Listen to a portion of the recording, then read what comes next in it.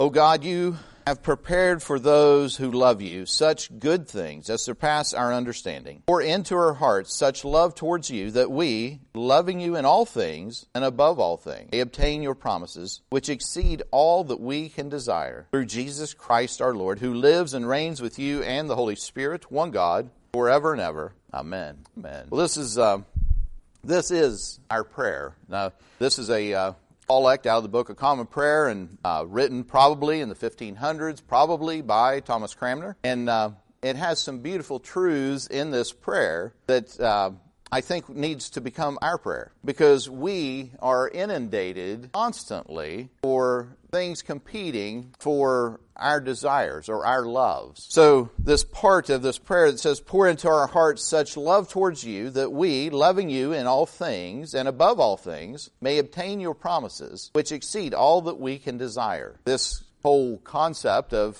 I think a lot of times what our worship really is a changing and helping us recalibrate our desires. Because of this competing world we live in, that there are all kinds of things competing for our desires, we come to worship, and we worship in such a way that I think the way we worship, it gets God's Word into us to help form and shape our desires, our loves. James K.A. Smith, in his book called You Are What You Love, he contrasts how we are shaped and formed by what he calls cultural liturgies. This is a strange way to look at the world, but he sees it this way. Once he describes it, it's kind of an aha moment for you. You're like, oh, okay, I get that. There are expected ways of behavior that we have in various scenarios, which are learned by simply doing. And then we're formed and shaped in those things. He uses an example of the shopping mall and how it forms and shapes us. And in our everyday life, there are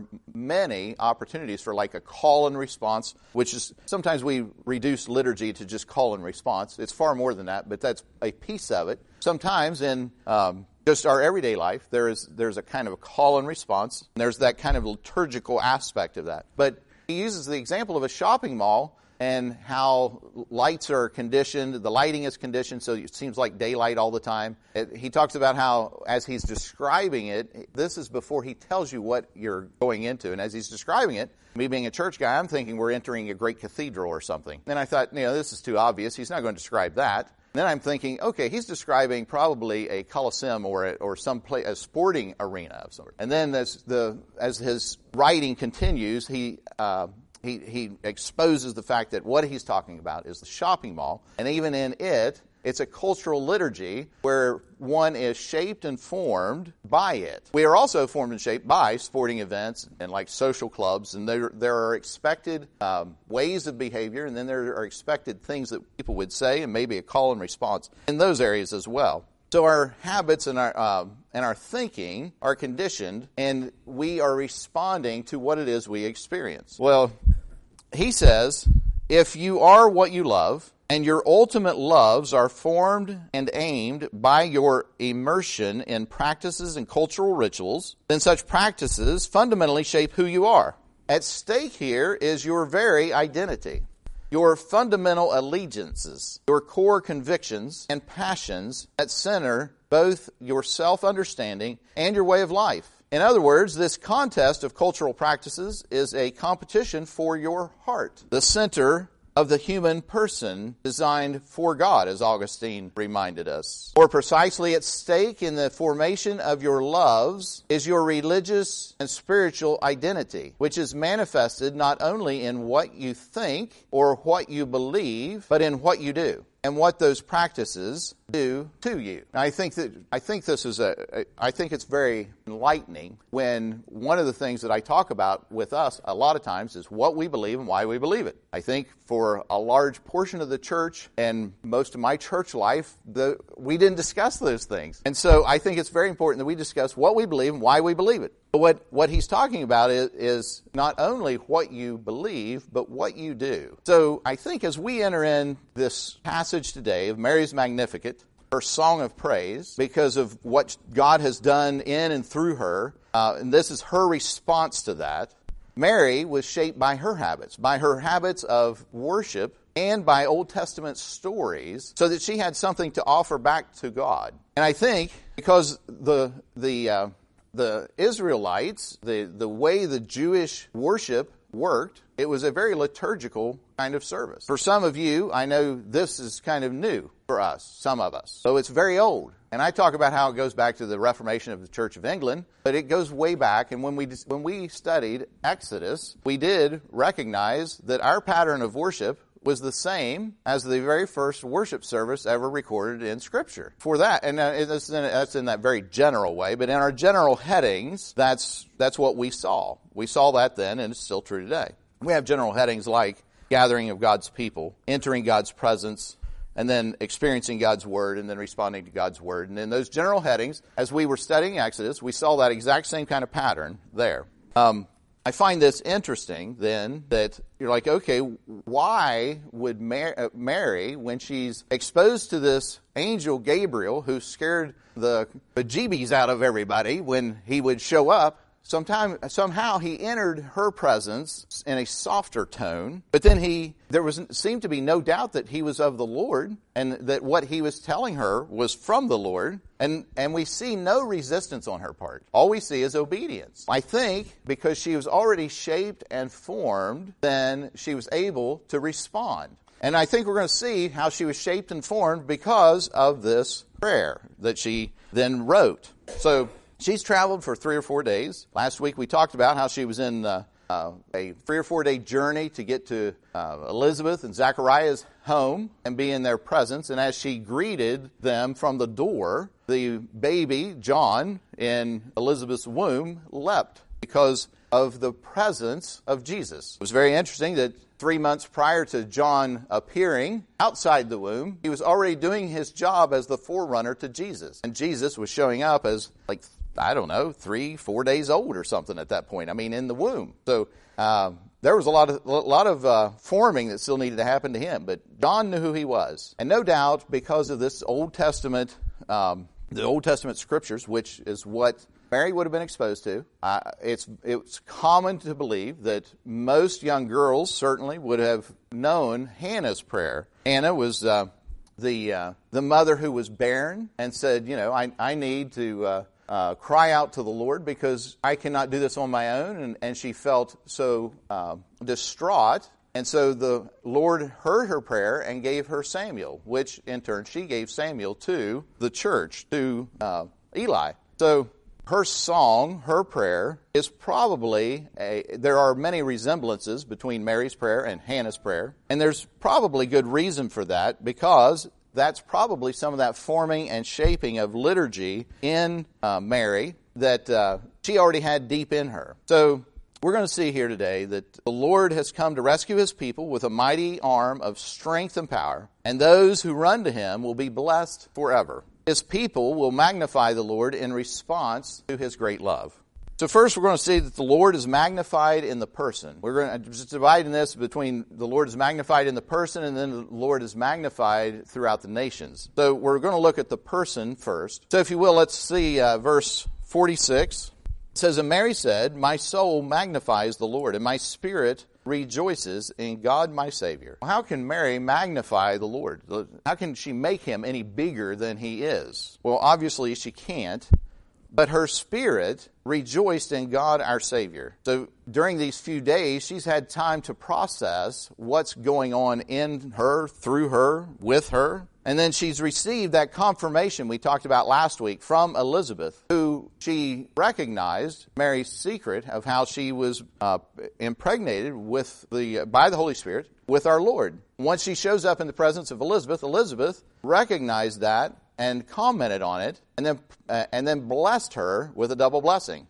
So Mary's response after this double blessing is this, and she's responding with great worship. She's rejoicing in her innermost being. And Jesus had said that true worshipers will worship in spirit and truth. Well, Mary was worshiping in spirit and truth. Much like Mary of Bethany later would worship at Jesus' feet because she would pour that very expensive perfume out on Jesus' feet. She would give all she had to show a response to the love that He showered upon her. King David was enthralled in worship when he really didn't consider what his wife might think or anybody else as he danced before the Lord. He was enthralled in worship. He was worshiping from his inmost being. Charles Spurgeon said, "I like sometime to leave off praying and singing and to sit still and just gaze upward till my inmost soul has seen my Lord. Then I say, He is expressively lovely. Yea, He is altogether lovely." Do you take the time to do that? Do you take the time to dwell on God's Word, a truth, an attribute of God, and magnify the Lord from your inmost being? This is what the Lord is talking about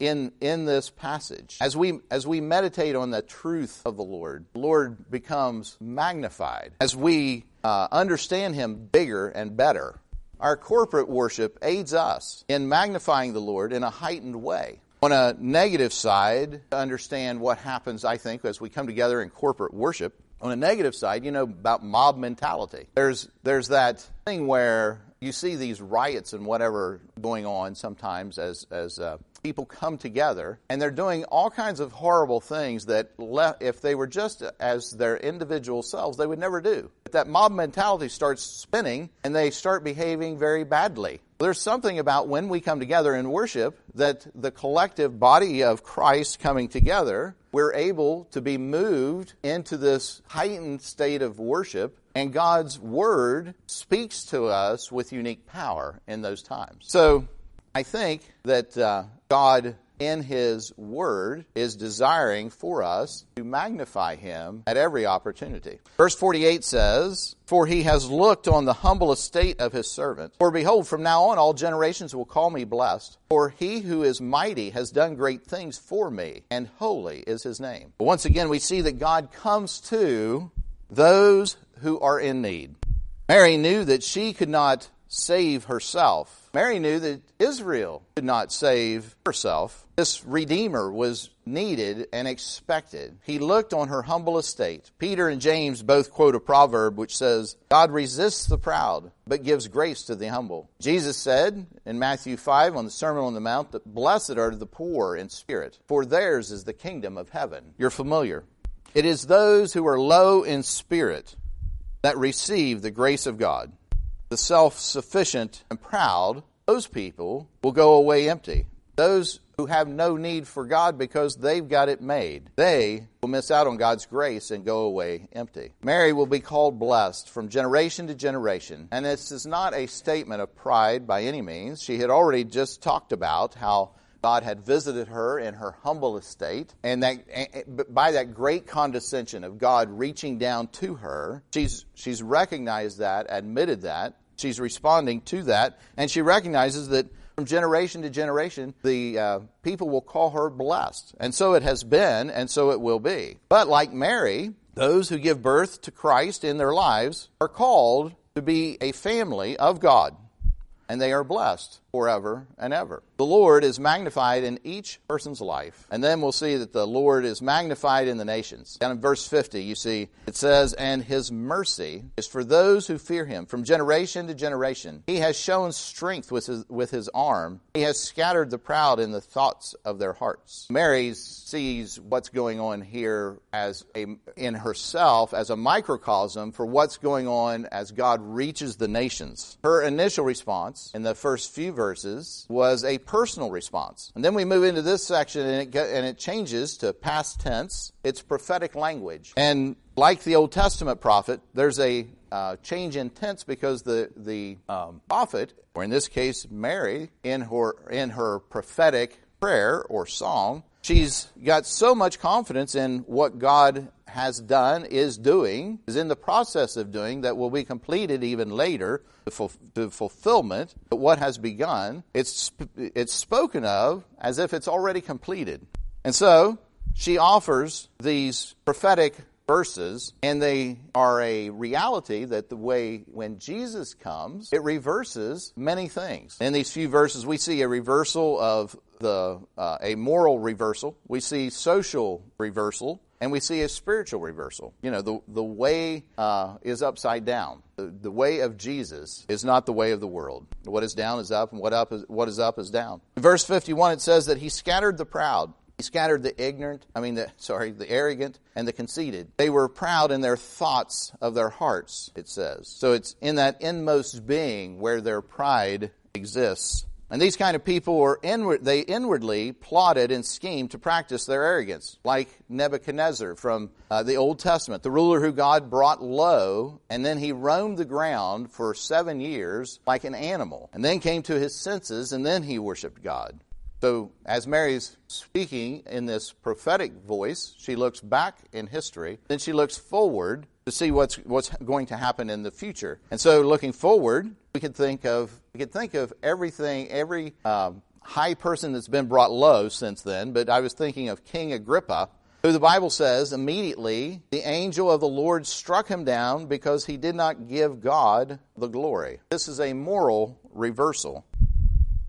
52 says, he has brought down the mighty from their thrones and exalted those of humble estate. And here we have a social role reversal. In the past, Belshazzar was an arrogant king and held a party using God's vessels for worshiping during this party the other gods.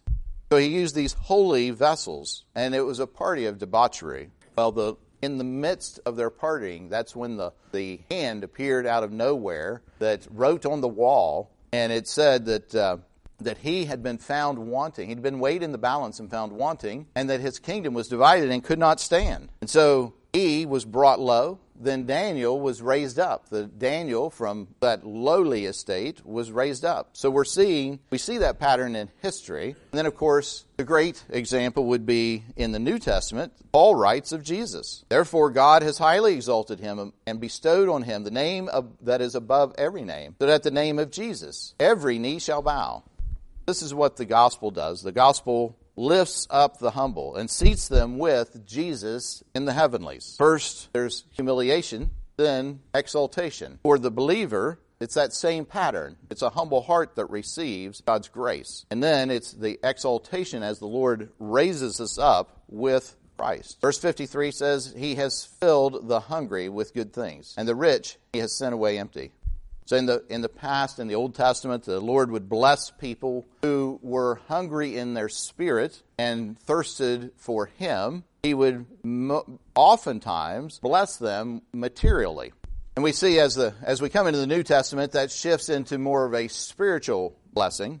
But as Psalm 42 says, this is what the Lord's desire is that spiritual hunger, that spiritual thirst. Psalm 42 says, as a deer pants for flowing streams, my soul pants for thee. Then looking forward, that we could think of if we see that in the Old Testament, then we look forward and we could see that the rich young ruler is one who he was not willing to give up his stuff. He talked to Jesus, asked, what must I do? Jesus gave him an answer, but then he went away empty. He went away empty. The rich he sent away empty is what the last half of verse 53 says. And we see it fulfilled in him. We develop this spiritual hunger for God, and then God comes and fills that. And we have a renewed sense of satisfaction. And then as time goes by, in that process, we've got a deeper a deeper volume of God's Spirit among us in which we need to satisfy. But as time goes by, we find ourselves needing to be satisfied again. So we work on a hunger for the Lord, a thirst for the Lord, and then He comes and fills us again, even much more so. And then we're satisfied again. It's kind of this cycle that we live through. And we need to be conscientious of that so that we are in pursuit. So we are actively pursuing a hunger for God. Verse 54 says, He has helped His servant Israel in remembrance of His mercy, as He spoke to our fathers, to Abraham and to his offspring. So Mary looked back this was the pattern of each one of these, and so she's looking back in the Old Testament and she's remembering the covenant that God struck with Abraham. And then she's thinking of the present, but then she's also thinking and prophesying about what comes in the future. And that reality that we are children of Abraham, those who are going to become believers in her Son, who are going to be the children of God, we are Israel. So with that, she's seeing and recognizing how God made this covenant with Israel and how He is fulfilling it and hadn't forgotten his people. And it says remembrance of his mercy. And then it said to Abraham and his offspring forever. So there's this understanding that it's not a temporal time. Though we live in a temporal time, the blessings of that covenant that was struck with Abraham go on forever. So all that would come to the Messiah are going to be children of Abraham. So those who abide in him, who come to him, who abide in his grace, who abide in his mercy, will be blessed forever. So there's where we can take great comfort. And her beautiful prayer, it illustrates how God has worked in the past and how God is working currently in her current state, and then how God's going to work in the future. So may you hear and receive and develop a hunger for the righteousness of God, a hunger for God, a hunger for God's Word, and then live into this mercy that He extends to you. In the name of the Father, the Son, and the Holy Spirit. Amen. Let us pray.